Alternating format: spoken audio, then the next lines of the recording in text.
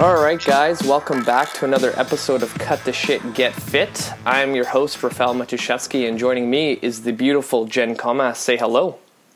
Hello. So to start us off, to break the ice, do you have any big plans for the weekend? Oh, yeah. Actually, we are in Portland, Oregon right now. I live in Salt Lake City, Utah, but we're in Portland this weekend for the One Moto Show, which is a hand-built motorcycle show. So super stoked about that. Awesome. You're a big fan of motorcycles, right? Oh, gosh, huge. Yeah, anything with two wheels, I love it. How did you get into that?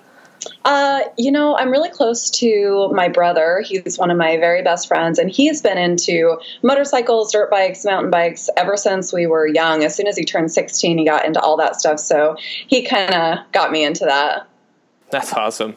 Hardcore for sure. Gosh, so fun. So for the audience, can you just tell them who you are, what you do, and how did you get into this industry?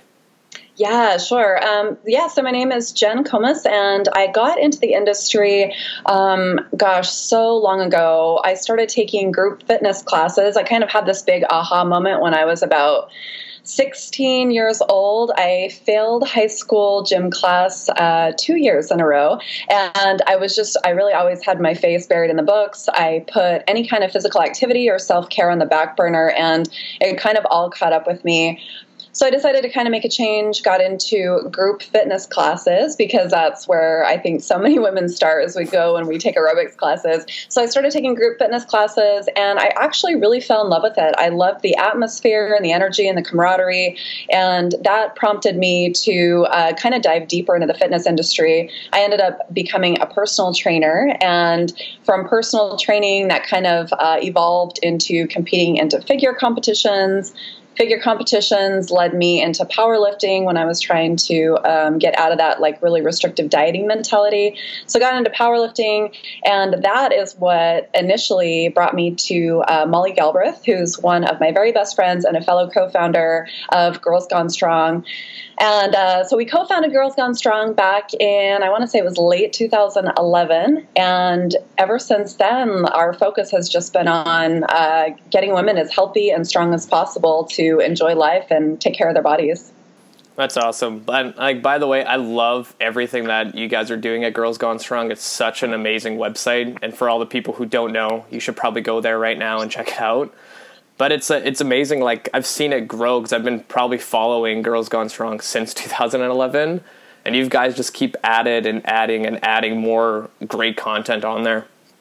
Oh, thanks so much. That means so much to us. We're really, really dedicated to growth and improvement and continuously learning. So we're definitely doing our best with that. So going forward, where do you guys want to see Girls Gone Strong going? So when we initially put Girls Gone Strong together, it was founded on this, the foundation of it was strength. We were trying to get the message out to women, that they can be strong, and trying to teach them how to get stronger in a really healthy and fun way. Now things have evolved a lot, and one of our core messages is autonomy. We're really trying to let women know that regardless of what their goal is, it's their body and their business. So if a woman wants to get leaner, great. If she wants to get bigger and more muscular, awesome. If she doesn't have any aesthetic goals at all, that's okay too. So we're really trying to focus on autonomy. We're also going to be diving deeper into some of the bigger topics that are on hand right now in this current climate. Things like feminism and all kinds of fun stuff that I think isn't typically talked about. So we're trying to cover kind of a broad range of things, while still always covering the basics for us, which are strength training, good quality, smart movement, healthy nutrition, things like that. That's awesome. We just need more information out there like that, because to this day, I think this happened a couple months ago, one of my female clients came up to me and she had lunch with one of her girlfriends, and her girlfriends were asking her what she was doing in the gym, and she's like, oh, I'm lifting heavy, I'm finally deadlifting over 100 pounds, so I'm super pumped. And they're like, oh, you shouldn't be lifting heavy, you're gonna get really big. And then my client came back to me the next day and she was freaking out. I'm like, no, no, just stop. Yeah. Oh gosh. That's something we're trying so hard to continually chip away at that myth.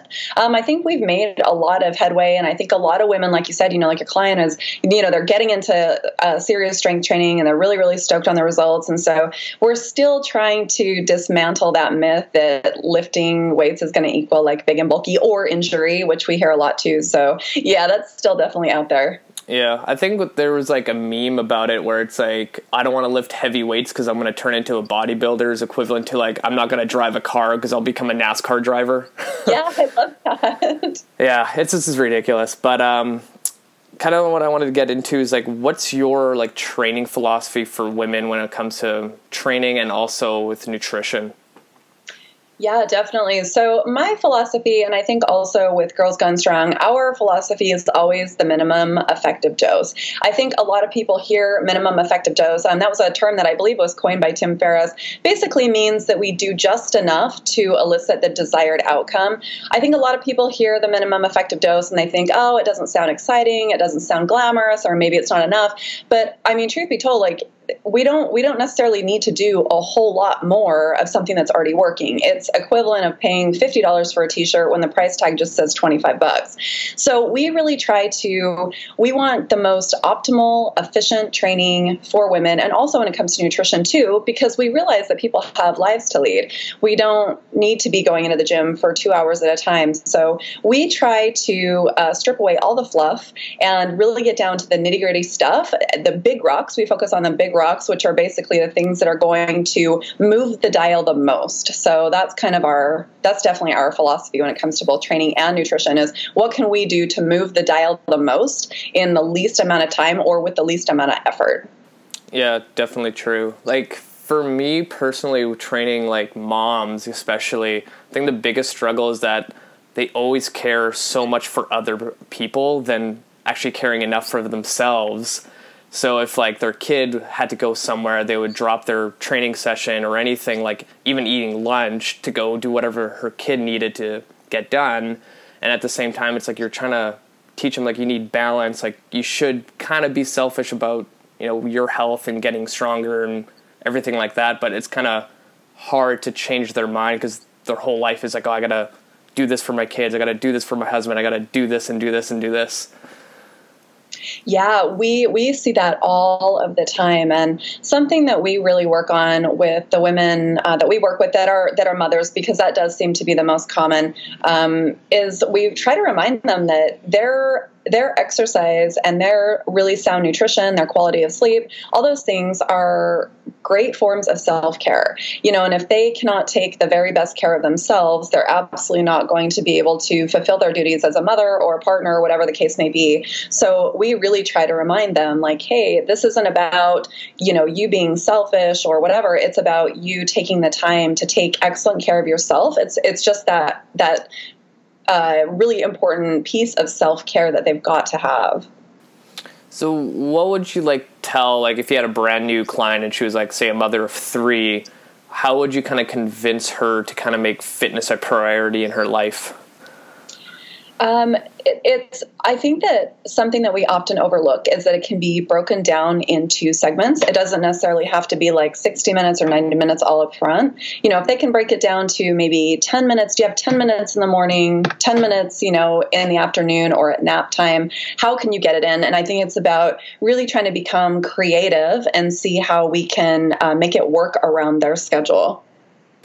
Yeah, because I find even if it's not of a mother, a workout will always be canceled or put on the back burner compared to everything else in life.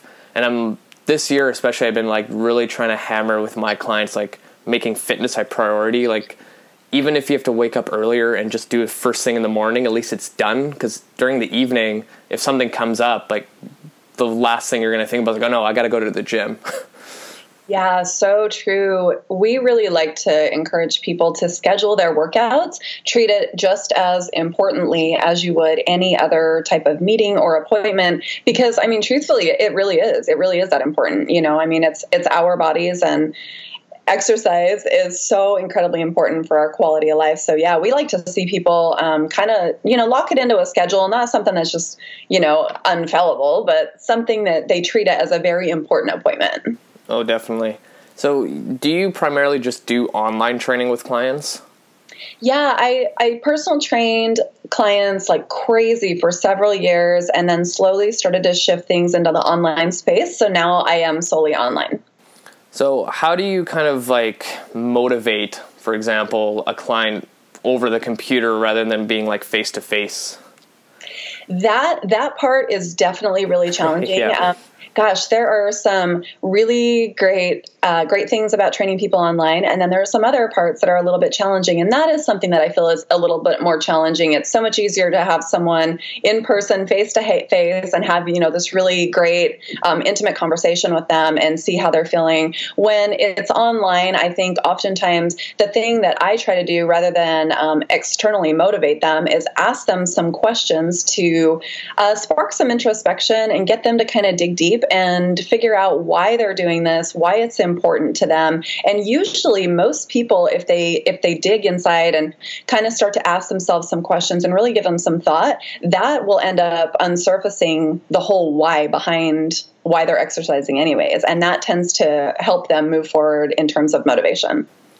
Yeah, I was just listening to a podcast with Coach Stevo from habitry.com, I think. Mm-hmm. And he was saying, like, he'll ask his clients, like, who's the person they admire and want to be like? And then they'll name the person, and then he'll ask them, what kind of traits do they have? Like, what do you think they do on a daily basis? And then his client will start thinking, like, oh, they're probably really dedicated. They're probably really, like, disciplined. And he's like, well, what can we do to make you like that? And then you kind of, like, peel back layers and you keep going and figure out what you need to do. And I thought that was kind of interesting how he did that. Yeah, that is. I like that approach. So with like most clients, like my biggest struggle with getting people healthier is that they always have like that small burst of like motivation in the beginning when they start, and then they seem to kind of like teeter off and kind of just go through the motions. And you can almost tell because it's like, one, they'll start missing sessions or they won't email you back right away. So how do you kind of keep that motivation going for all these women online that you train? So we really focus on a high level of accountability and encouraging them and reminding them that they've got to take just radical responsibility for their behaviors and the subsequent outcomes.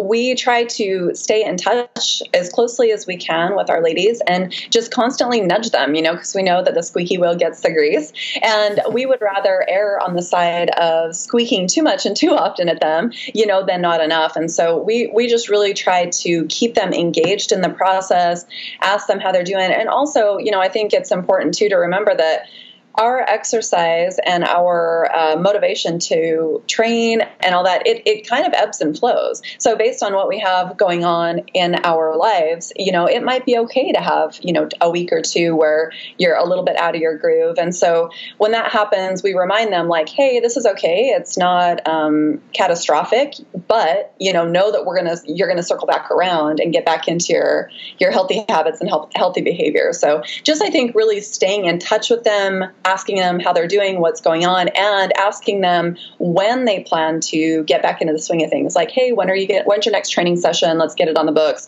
Things like that, so they know that they're not just kind of in like a downward spiral.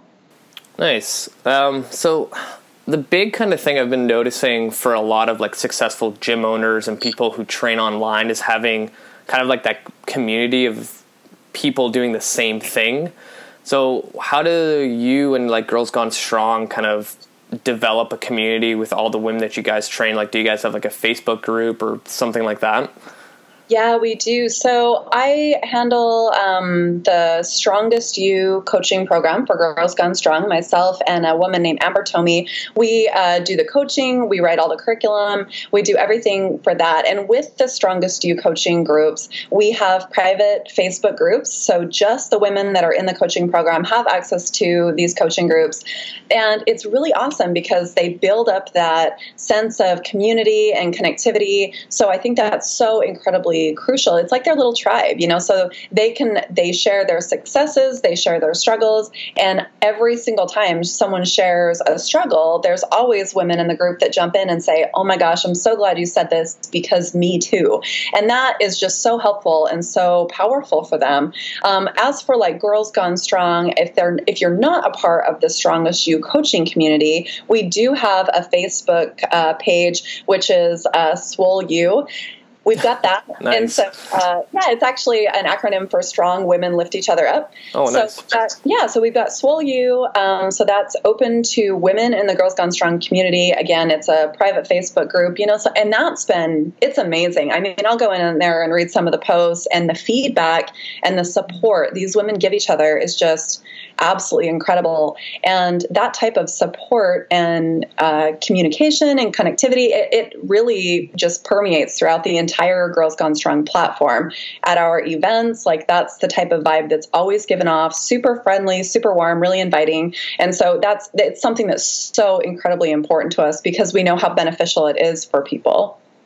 Yeah, I love that. Like the moment because I can't remember how long ago it was, but the moment I switched from private training sessions to like semi-private, there was like this big shift in like almost like the atmosphere of the client's training, because having like 2 or 3 other people at the same time, they got to know each other. They're going through the same thing of like, oh, I want to get stronger, I want to lose weight, things like that. And they start chatting with each other, and that community just builds so strong. Because I felt like when a client kind of hires a personal trainer, it's one-on-one, they look at you like this perfect person that's figured everything out, and you're like super lean and like you have a six-pack probably, and this person can't relate. But the moment you have like other people going through the same thing, they're like, oh, I can do this thing. Yeah, totally. I mean, everything's easier with a buddy, everything is. And especially like all people, we all want to just be understood. We want to feel like we're understood. We want to feel like our stuff resonates with other people. So that's such a huge benefit of like, the small training groups or, even just like a 2-on-1 client to trainer type of thing. Yeah, I really like the idea of like Facebook groups, because if you're a part of one, and if you're like most people, you're probably on your phone 99% of the time of the day, like you get that like little red notification, and like you can't not look at it. You have to click it and check who commented or who posted a picture, and then it just goes from there. It's like a domino effect. Yeah, it's great. And it's so great too for accountability. Everyone talks about their training or they're sharing recipes, and it's so great. That type of thing I feel like keeps a healthy lifestyle at the forefront of a person's mind, because now they're developing friends, it's becoming part of their lifestyle, and it's just such an easier integration when you have that strong sense of community. Now, looking in the future, do you think we will see in our industry more online training and less in-person training, or is it kind of just going to be half and half like right now? I think it'll very much stay the same as it is right now. Lots of online training, but also lots of face-to-face training. There are just tons of benefits with the face-to-face training that you just can't provide online, no matter how great the coach is. Some people really just need that in-person, face-to-face time, and that's great. I totally understand that. So I think it just ultimately boils down to, a person, what's best for their lifestyle. But yeah, I think it'll be about the same. Okay. So let's chat about body image, because I think a lot of women struggle with that, and especially if I used to train at a big box gym where bodybuilding and figure competitions were like the big thing. And I remember training like a handful of women prepping for these competitions, and the amount of emotions that would come out of these ladies like throughout their training and like right before the competition, saying that they're not lean enough, their shoulders are not defined enough, and they're just like a mess. So how do you, one, overcome any kind of body image issue if you can, and how do you get a woman from A to Z in that realm? Body image issues are a really, really hot topic. And I love that there's been such a bright light shine down onto this because it's something that we need to address. I think so many women and also so many men struggle with body image issues. And it's tough. I think the first thing that I encourage people to do is be really, really selective of their inputs. And what I mean by that is I've noticed that, if you've got a woman that's really struggling with body image issues, she has a tendency to follow certain types of accounts, say on Instagram, or she's reading certain magazines that depict like these perfect bodies, or it's setting like the bar so high, that it feels really, really defeating to that person. So my first bit of encouragement to them would be really selective of their inputs. If they're following Instagram accounts that don't serve them, that are kind of bringing them down, stop following those accounts. Don't read the magazines that are making you feel bad or less than. So that's first and foremost. And that also goes for like gym environments too. I trained in Las Vegas at the Las Vegas Athletic Clubs for a long time. And there are some really, really amazing, beautiful physiques walking around there. And, perhaps a person that's just getting started on their fitness journey who is struggling with body image issues, that might not be the best environment for them. They might be better off trying to start their fitness journey at a smaller gym or like a private gym so that they're not faced with all that all the time. So selective of your inputs, I think, is the first thing. And then the next thing is trying to neutralize negativity. This is something that my really good friend and colleague and just all around amazing woman, Erin Brown, always talks about. When it comes to body image, it's really tough to, like, if you feel really down about, how your stomach looks, it's almost ridiculous to tell that person like, oh, just tell yourself every day that you love your belly. Like, that's way too big of a jump. We have to have something in the middle. And for that, Erin talks about neutralizing that. So, if you look in the mirror often and look at your stomach and you think, oh, I hate my stomach, maybe that day you can just say, well, it's Tuesday at, 11:22, and this is what my stomach looks like. So trying to just start to neutralize those thoughts, acknowledge that you're having a negative thought, and then work on neutralizing it rather than making that big unrealistic jump to trying to cover it up with positive thinking, because that just usually feels completely not feasible to most people. And then the last thing is to just really focus on like what your bodies can do. This is a huge part of my message, is getting people to find things that they love to do that don't have anything to do with diet or exercise or body change. And you can still do all those things. You can still continually do all those things and work on them. But what can you also do in the meantime to focus on, having fun and feeling good, what your body is capable of doing rather than how it looks? Yeah, like you can really fall into the trap of following like every fitness model you can think of on Instagram, and then you think it's like, oh, this is going to be motivating for me, but all it does, it makes you feel like crap about yourself, and you're like, oh, why am I eating like this? Yeah, yep. I see that happen all of the time. So I think people really have to be careful. Like, is that actually motivating you, or is it more detrimental than it is helpful? And like those people that have those Instagram accounts that just post like shirtless selfies every single day, I'm like, who are you really helping other than yourself? Absolutely. Yep. And the answer to that is nobody. Yeah. Like, that's why, like, over the years, like, it's easier to sell, obviously, online if you, like, get super ripped and take photos of yourself, and people are going to flock to your Instagram account and just start following you because they think you're, like, you figured everything out. But at the same time, you kind of want to be like genuine, like, I don't look like this all the time. Yeah, definitely. Yep. And those accounts, I think they're probably great for some people. Some people probably really love to follow them, but I've just really noticed that the women and men too that are struggling with like body image stuff like that, those types of accounts are just largely unhelpful for where that person is at in their journey at that time. Yeah, they should just follow like Instagram accounts of cats and dogs, and you'll be good to go. Right? Yeah, happy things. Yeah, honestly. Where was I going to go with this? Totally blanking. But what I was going to say, I remember like with training women, especially, like small things can trigger like unbelievable things. So here's an example. This is why I don't weigh in women anymore when I do an assessment with them. I had one woman that worked with me probably close to a year, and she dropped like 3 dress sizes. Like, that's huge. Wow. And she's like, oh, I want to get weighed in. I'm like, I don't think it would be a good idea. She's like, no, it's okay. Like, I can handle it. So she weighed in, and she was actually 3 pounds heavier than what she was, but with all the muscle mass that she gained, and she looked amazing. She could do chin-ups. She can, like, deadlift close to 200 pounds. She was, like, an amazing athlete. Yeah. And she just, like, broke down because it was 3 pounds heavier than before. But I'm like, you physically changed to a different person.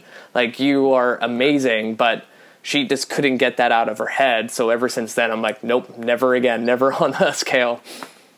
Yeah, the scale is such a tricky, sneaky little thing. And, kind of just like the story that you just shared, it's just, the scale is not a good indicator of progress. It just isn't. There are so many things to take into consideration and take into account. And for whatever reason, I think so many of us, and I absolutely was wrapped up in this for many years, but for so many of us, we put this pie in the sky number out there that we're like, oh, if I can just, it's like the arrival fallacy. Like, if I can just hit whatever this number is, if I can just weigh 155 pounds, then everything will be great. I'll be so happy. But that's never the case. Even when we do have clients that actually end up hitting that number, I've had so many clients tell me, I thought I would feel different, and they don't. So it's really, the scale is just, oh man, I just can't emphasize it enough. It's just so incredibly unhelpful. And I think some people can weigh themselves and be very unattached to the number. Molly is a great example of this. She weighs herself and does not care what the number is. Like, she's just completely neutral to whatever shows up. Unfortunately, I'm not like that. For years I was wrapped up into that. I would wake up in the morning, step on the scale, and whatever number popped up would dictate my mood for that day. I'd either be, walking on cloud 9, or I would just be so far down in the dumps. And one day it finally came to a point where I was like, okay, I am so sick and tired of a digital device ruining or making my day. Like, I can't give all my power to that device. So I chucked it in the garbage, and I have not actually weighed myself since, I want to say it's been since December of 2013. Wow. Like, not one time, even at the doctor's office, I've even told them, like, hey, this happens to be, this in the past has historically been a triggering thing for me. So I would just prefer not to know the number. And some people have told me, like, wow, Jen, that's really extreme. But I think, for some people, take someone like Molly, that probably is really extreme. But for me, it's what I need to do, for my own mental health. So, if people are really getting wrapped up in the number, I think we just need to take a break from it and step away from it, because it's just, whatever number pops up, that it's probably not going to be the number that we want to see. Yeah, I've always struggled with some women, especially the ones who will weigh themselves in multiple times during the day. Yes. And then I'm like you're just making yourself feel worse every single time. So how would you help someone like that weighs themselves say 3 or 4 times in a day? Yeah, gosh, because I've also done that too. And that's tough, because first of all, I try to remind them, I'll give them an actual list of, hey, here are all the things that are affecting that weight. We know, my weight can fluctuate several pounds, like all of us can fluctuate several pounds from morning weight to evening weight, things like food volume, carbohydrate intake, water intake, hormones, all that great stuff, inflammation, all of that is relevant to whatever number pops up. So I try to remind them of all those things and all the ways that number can change. And then I also try to do a little bit of negotiating with them. So if you cannot, you're weighing yourself 3 or 4 times a day, is there any way that you can just start doing it once a day? And then you get to them to that point, and then they, try it, okay, now how do you feel with this? How about going every other day? So we have to kind of slowly back it down. People that are like, oh, I'm weighing myself 3 times a day. I've seen, some advice out there that's like, oh, just take your scale and throw it in the garbage. That's way too far down the line for them. We have to start with some steps there.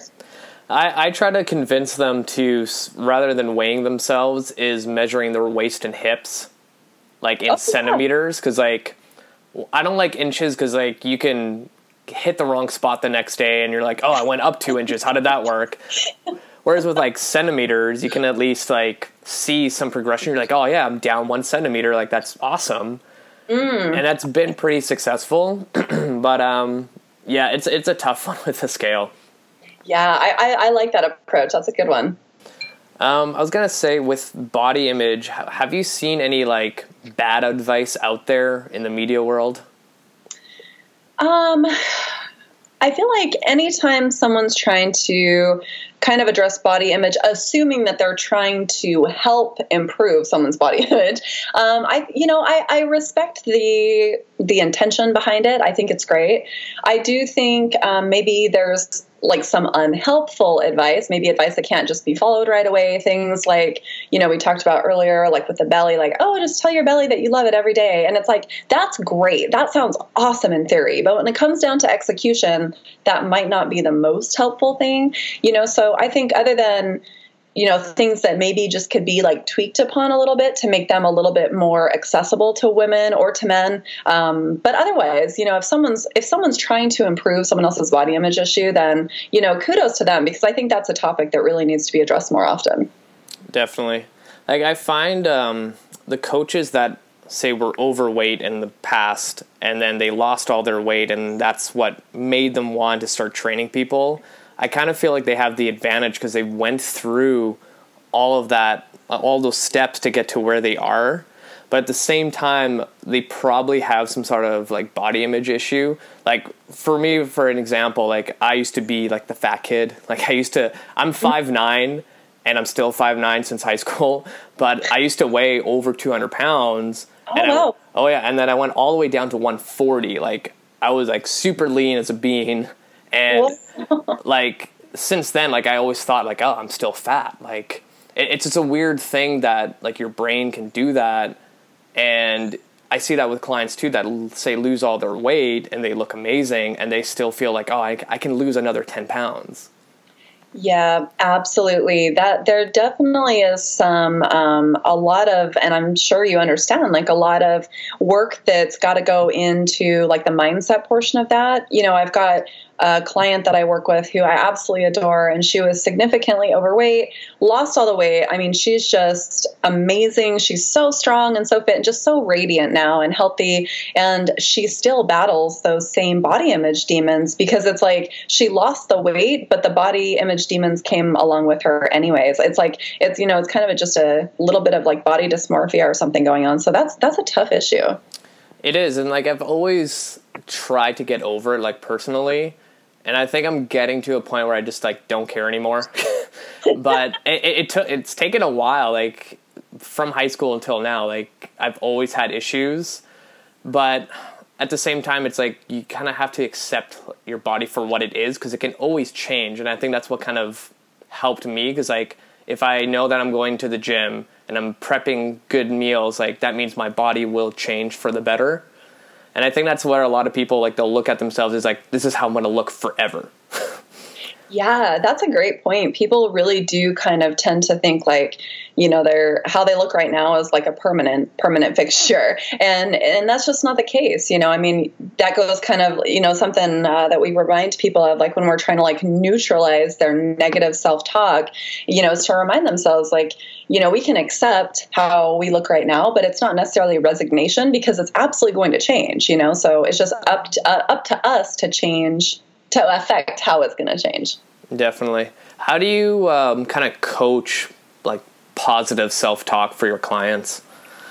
We really try first to start with talking about the difference between like a growth mindset and a fixed mindset. So, a fixed mindset is basically saying this is how it is, this is how it's always going to be, nothing that I do is going to change or affect the outcome. Whereas a growth mindset is saying like, I really love a challenge. I really want to see how I can make changes. I'm excited to see the outcome. So we first start very, very ground level as we start on the differences between a fixed mindset and a growth mindset. And then we try to help them cultivate their growth mindset to really lean into that mindset and start exploring those kind of questions like, if I do X, then, Y and Z are going to happen. So we start there. And then from there, we start to talk to them about resistance, the different ways resistance is showing up in their lives, kind of those like little demons and trolls that talk to us and say mean things to us in our head.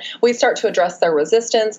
So we want to get them in tune with first, like where these negative thoughts are even at, because sometimes we have negative thoughts and we don't even really realize it anymore. We're so busy being stimulated by social media and television and all this other stuff that I think oftentimes a lot of people don't even really realize, like, wow, I have been so mean to myself. I had a client say that to me just last week. She said, I didn't even realize how mean I've been being to myself. So getting them in touch with that is first and foremost, and then kind of starting to help them lean into that growth mindset. And then from there, it's like neutralizing the negativity and then starting to kind of replace that talk with a little bit more neutral/positive talk. Yeah, definitely. I can't remember who said this, but when they're coaching their clients and they're, saying all these negative things about their body, their coach will actually start writing it down. And then they're like, okay, I'm going to stop you right there. I'm going to read back what you said about yourself. And then when you say it out loud to them, they're like, oh man, I'm really mean to myself. And it almost like changes their mind and perspective of how they need to communicate with themselves. Yeah, that's a really interesting approach. And something that I've heard Erin Brown say is like, if she hears someone speaking really negatively about themselves, she'll ask them, she'll say, wow, it sounds like you're being really hard on yourself. Why do you think that is? And that can also start to trigger some really good thinking and also just bring some awareness to like, wow, I was saying those things about myself out loud. Yeah. Do you think like the support system at home plays a huge role with this stuff? I really do. I absolutely do. I think it kind of goes back to that sense of having a strong feeling of community and connectedness, and the home space is tough because like we need support. We need some help and we need someone to cheer us on. And I'm so grateful for the people that I have in my life that are so supportive and are so quick to cheer me on, and I try to reciprocate those things. So yeah, I think that stuff's incredibly important.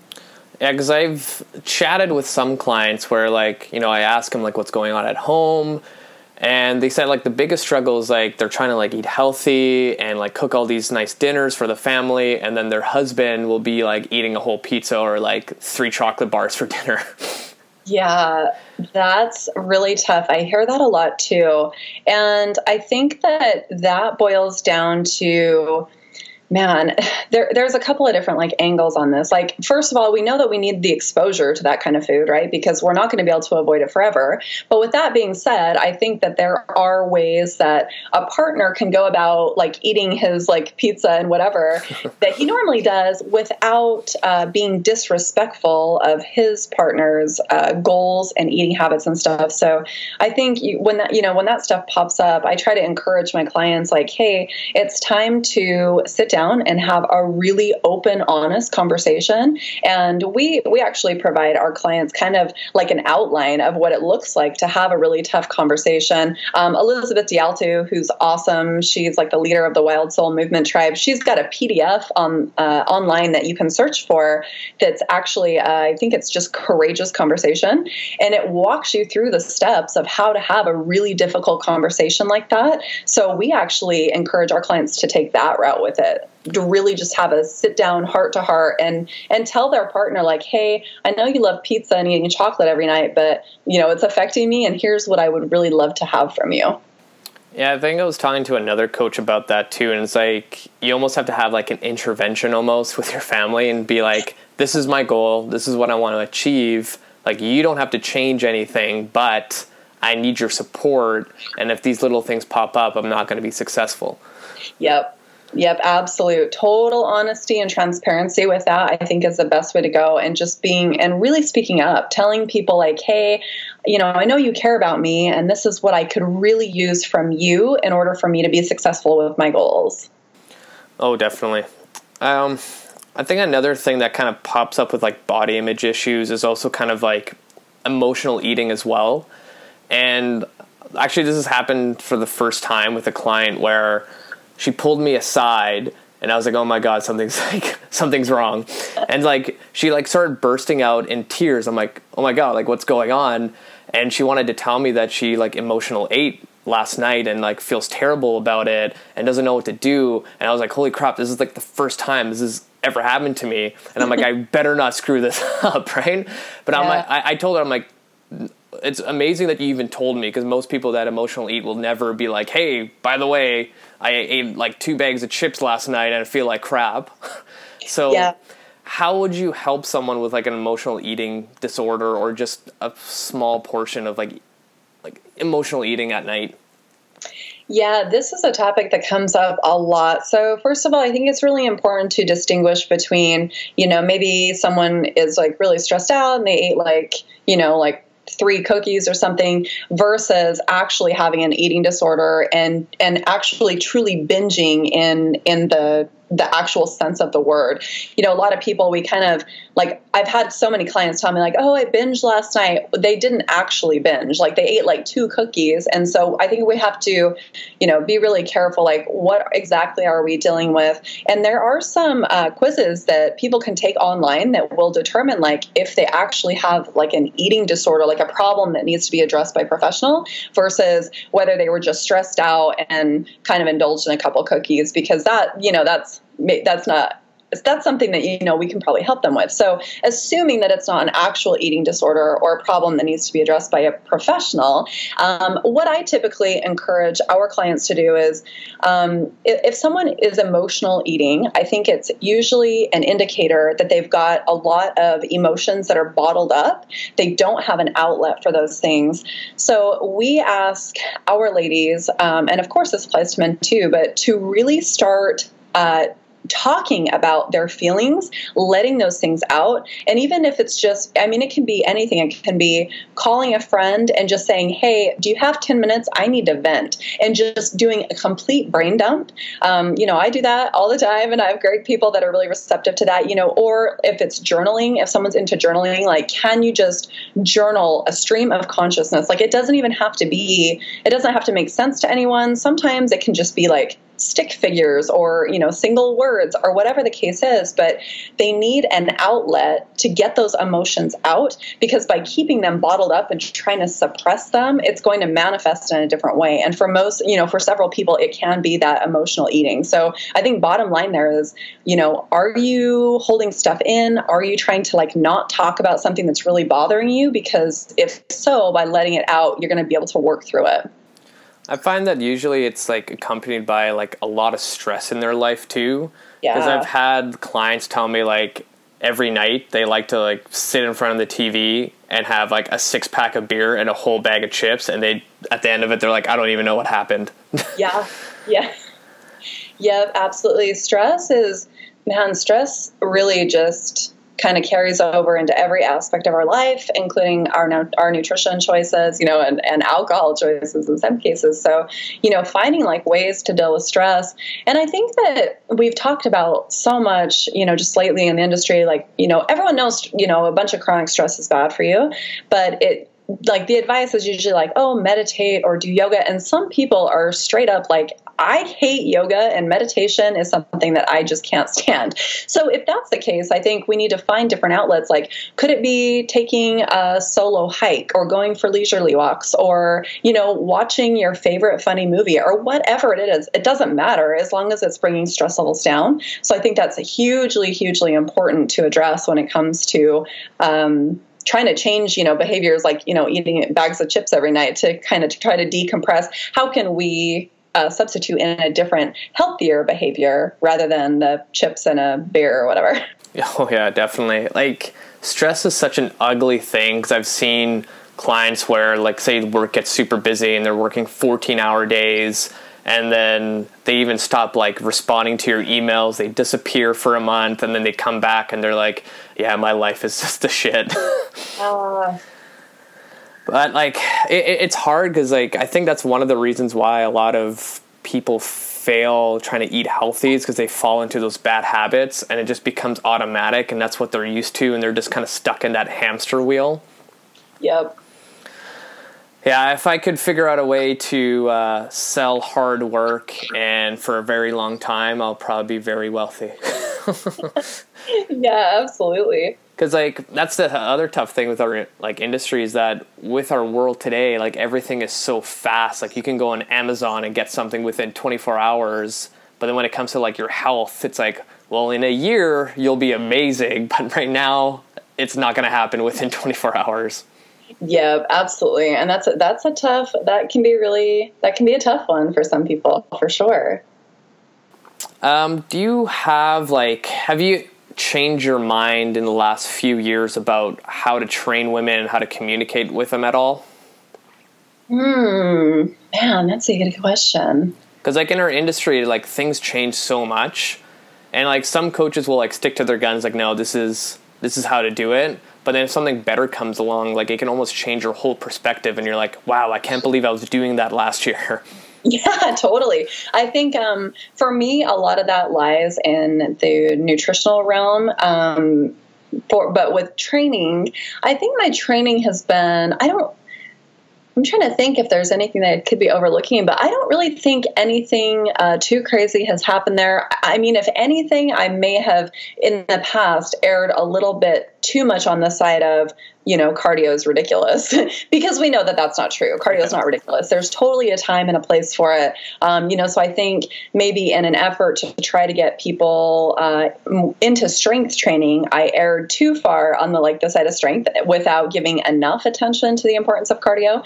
But other than that, I think it's been very, very similar. It stayed pretty similar, just like the big, strong foundational movements. And also I think maybe one thing that has changed is realizing that some people just don't like to squat and deadlift, and that's okay. They can still strength train without, squatting and deadlifting big numbers. So. Yeah, like over the years, like training women, the one thing that happens, like obviously when they put some muscle mass on, and they look better, but they're like, oh, but my jeans are not fitting around my thighs, and like my shirts are tight around my shoulders. And I kind of like explain to them, like, well, that's what kind of happens because like clothing's not made for fit people. It's for like the stick figures you see on runways. Right. So it like even for me, like I tell them like a personal story where like if I have to go buy a pair of jeans, I need to go up 2 waist sizes for my damn thighs to fit in, and then they feel kind of better. And then lately with like Ben Bruno training all these like Victoria's Secret models, and then I was talking to Lou Schuler about it, and apparently like he doesn't do really any upper body work because if they get too muscular up top, like they're not going to have the best modeling career. But with the legs and everything else, like he goes hardcore because like having a bigger butt in their industry is like the best thing ever. Right. And then I had like a couple female clients saying like, oh, I really hated that my like favorite shirt I can't fit in because now my like upper body's too big. And I'm like, maybe there's something there. Like maybe with women we shouldn't do that much upper body work and just like focus on the legs. But it's just like a thought I've been thinking about, just because with some women, like they understand that by getting stronger you have more muscle mass, but at the same time they want to wear all their favorite clothes. Yeah, and I think that definitely kind of circles back to, whatever a woman wants to do with her body is totally cool, and it's totally her business. I mean, I personally, like, I like being developed. I like being muscular. I like looking really athletic.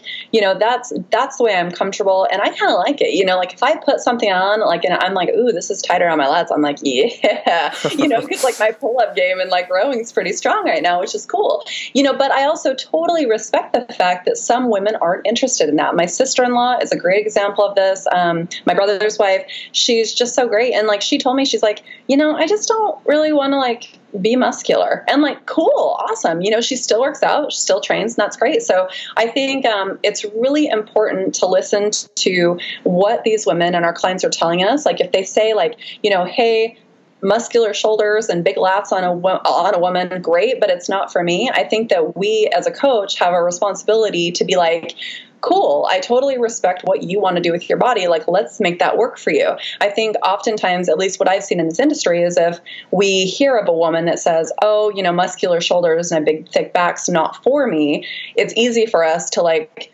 tell her all the reasons it should be for her. And I think that's doing a huge disservice. I think that we need to respect where they're coming from. And then it's our job as a coach, a great coach, to alter the training to, give them what they want. Oh, definitely. I always find it like amazing how with a female client, they don't really know how strong they can get.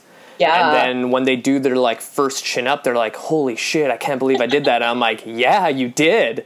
And actually, I can't remember if I told it on my podcast or to another client, but I had one client, and she was at a playground with her kids and her husband, and the husband challenged his wife to a chin-up contest. and he pulled out just one. And she did 6, and I was like, hell yeah, there you go. That's great. Yeah, that's legit right there. But that's the thing, like they get so much more like self-confidence that they can like lift heavy and do chin-ups. I'm like, that's where you need to go. It's just amazing to see that transformation, because then they get so confident in a gym, whereas like day one, they don't want to say anything to anyone or like get in someone's way, and then when they get strong, they like own the gym. It's so true.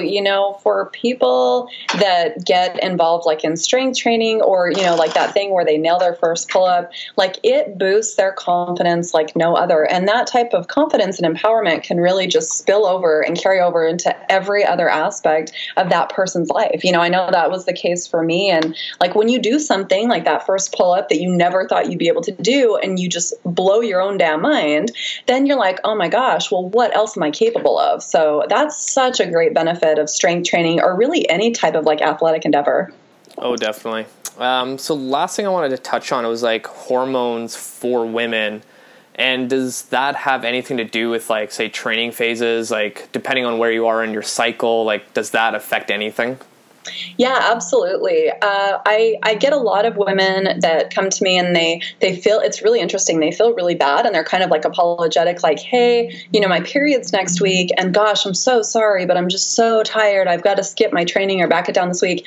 First of all, I think that it's really important to remind women that that's okay. If they feel like crap a week before their period, it's not imagined. It really is a thing. And we have a responsibility to adjust their training in a way that makes it accessible for them during that time. Some women are totally fine a week before their period, but for others, it does affect them a little bit more. For my ladies, I still encourage them to keep moving, if they can't get in for their training session, still go for a walk. Or can you do your training session and cut the volume in half, use lower weights? So definitely give them options and respect that this is not imagined. It's not in their head. Like most of us do really get super tired before our period. So I think that's really important to take into consideration. Another one of the hormonal aspects that I think that we need to be aware of is cortisol. Cortisol is kind of like the Dr. Jekyll and Mr. Hyde of hormones. It starts off higher in the morning, tapers off tapers off, but it decreases as the day goes on. Certain things spike our cortisol. If we have really high levels of chronic stress, cortisol rhythm can get really wonky. We don't want that. Other things that can affect our cortisol are things like caffeine, any type of stimulants, high intensity training. So for me, if I have a woman that is really stressed out all the time, she's not sleeping well, she's super stressed out, I actually prefer she doesn't do any HIIT-like workouts, because we don't want to. Chances are her cortisol levels are already high from all the stress and the lack of sleep. So by me having her do high-intensity interval training, it's like pouring fuel on an already out-of-control fire. So I think there's this mindset out there that is like, oh, we'll just push through it and suck it up. And that's actually not the case at all. I don't think that's the best approach. If stress is already high, we need to be careful about how they're training. They can still strength train, but we just don't need to go in and absolutely beat them down, because cortisol is already high. And if you've ever seen a saliva panel that's done to see someone's cortisol rhythm, you can see a huge spike in cortisol around their training time. So our bodies, bottom line here is our bodies treat high intensity training as a form of stress. And in most people, like if you have healthy stress levels, that's fine. But in people with an elevated level of chronic stress, it's not the best thing. And that's how you can like overtrain so easily, because a lot of people think like, oh, if I'm working harder in the gym, I'm going to get fitter faster, but you might be just like driving yourself into the ground and you might end up getting sick. Yeah, absolutely. It's amazing how like cortisol levels and stress plays into your system, because like I've been through it where like, oh, I need to train like 7 days a week, and then a month in, like my shoulder starts getting really sore, and then I pick up a cold and I'm like, oh my God, this was the worst idea ever. It's just interesting like how your body can tell you to like just stop. Yep, so true. Yeah, more is not necessarily better, right? Just the whole better is better. I love that saying. Yeah. So last question for you, because we're like almost to an hour. since there's a lot of people that probably look up to you, and I wanted to start this with all my new guests now, is what is your morning ritual? Like, what do you do the first 60 minutes when you get up every day? Oh, I love this question so much because I am such a stickler for my morning ritual that it's crazy. So every morning I get up, the first thing I do is get coffee, and then I've been into tarot cards lately. So I usually pour coffee, light candles, pull a tarot card of the day, do some journaling, and then I do some reading. And that's always, always the way that I start my day, every single day without fail. Even when I travel, that's typically the way that I start my day. So I love it. I feel like it just really keeps me grounded. It's a way to ease into my day. I don't do well at all if I have to just roll out of the bed and go. It actually just I find it very frazzling. So yeah, I'm a big stickler on the morning ritual. I find great comfort and peace in it. So for those people who don't know what tarot cards are, what do they do? I don't really know that much about it other than they look really cool, whoever printed them out or drew the art. But what do they do?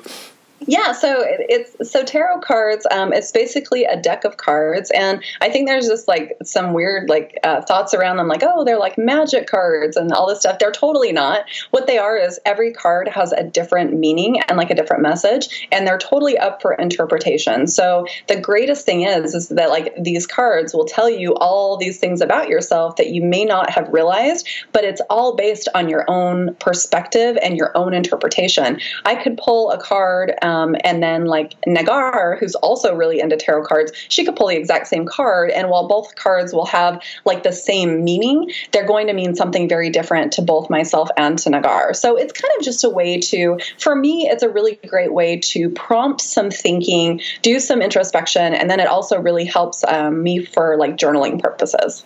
I like that. It's almost like self-reflection that you have to think about. Exactly. Yeah. Yep. Nice. So one more question.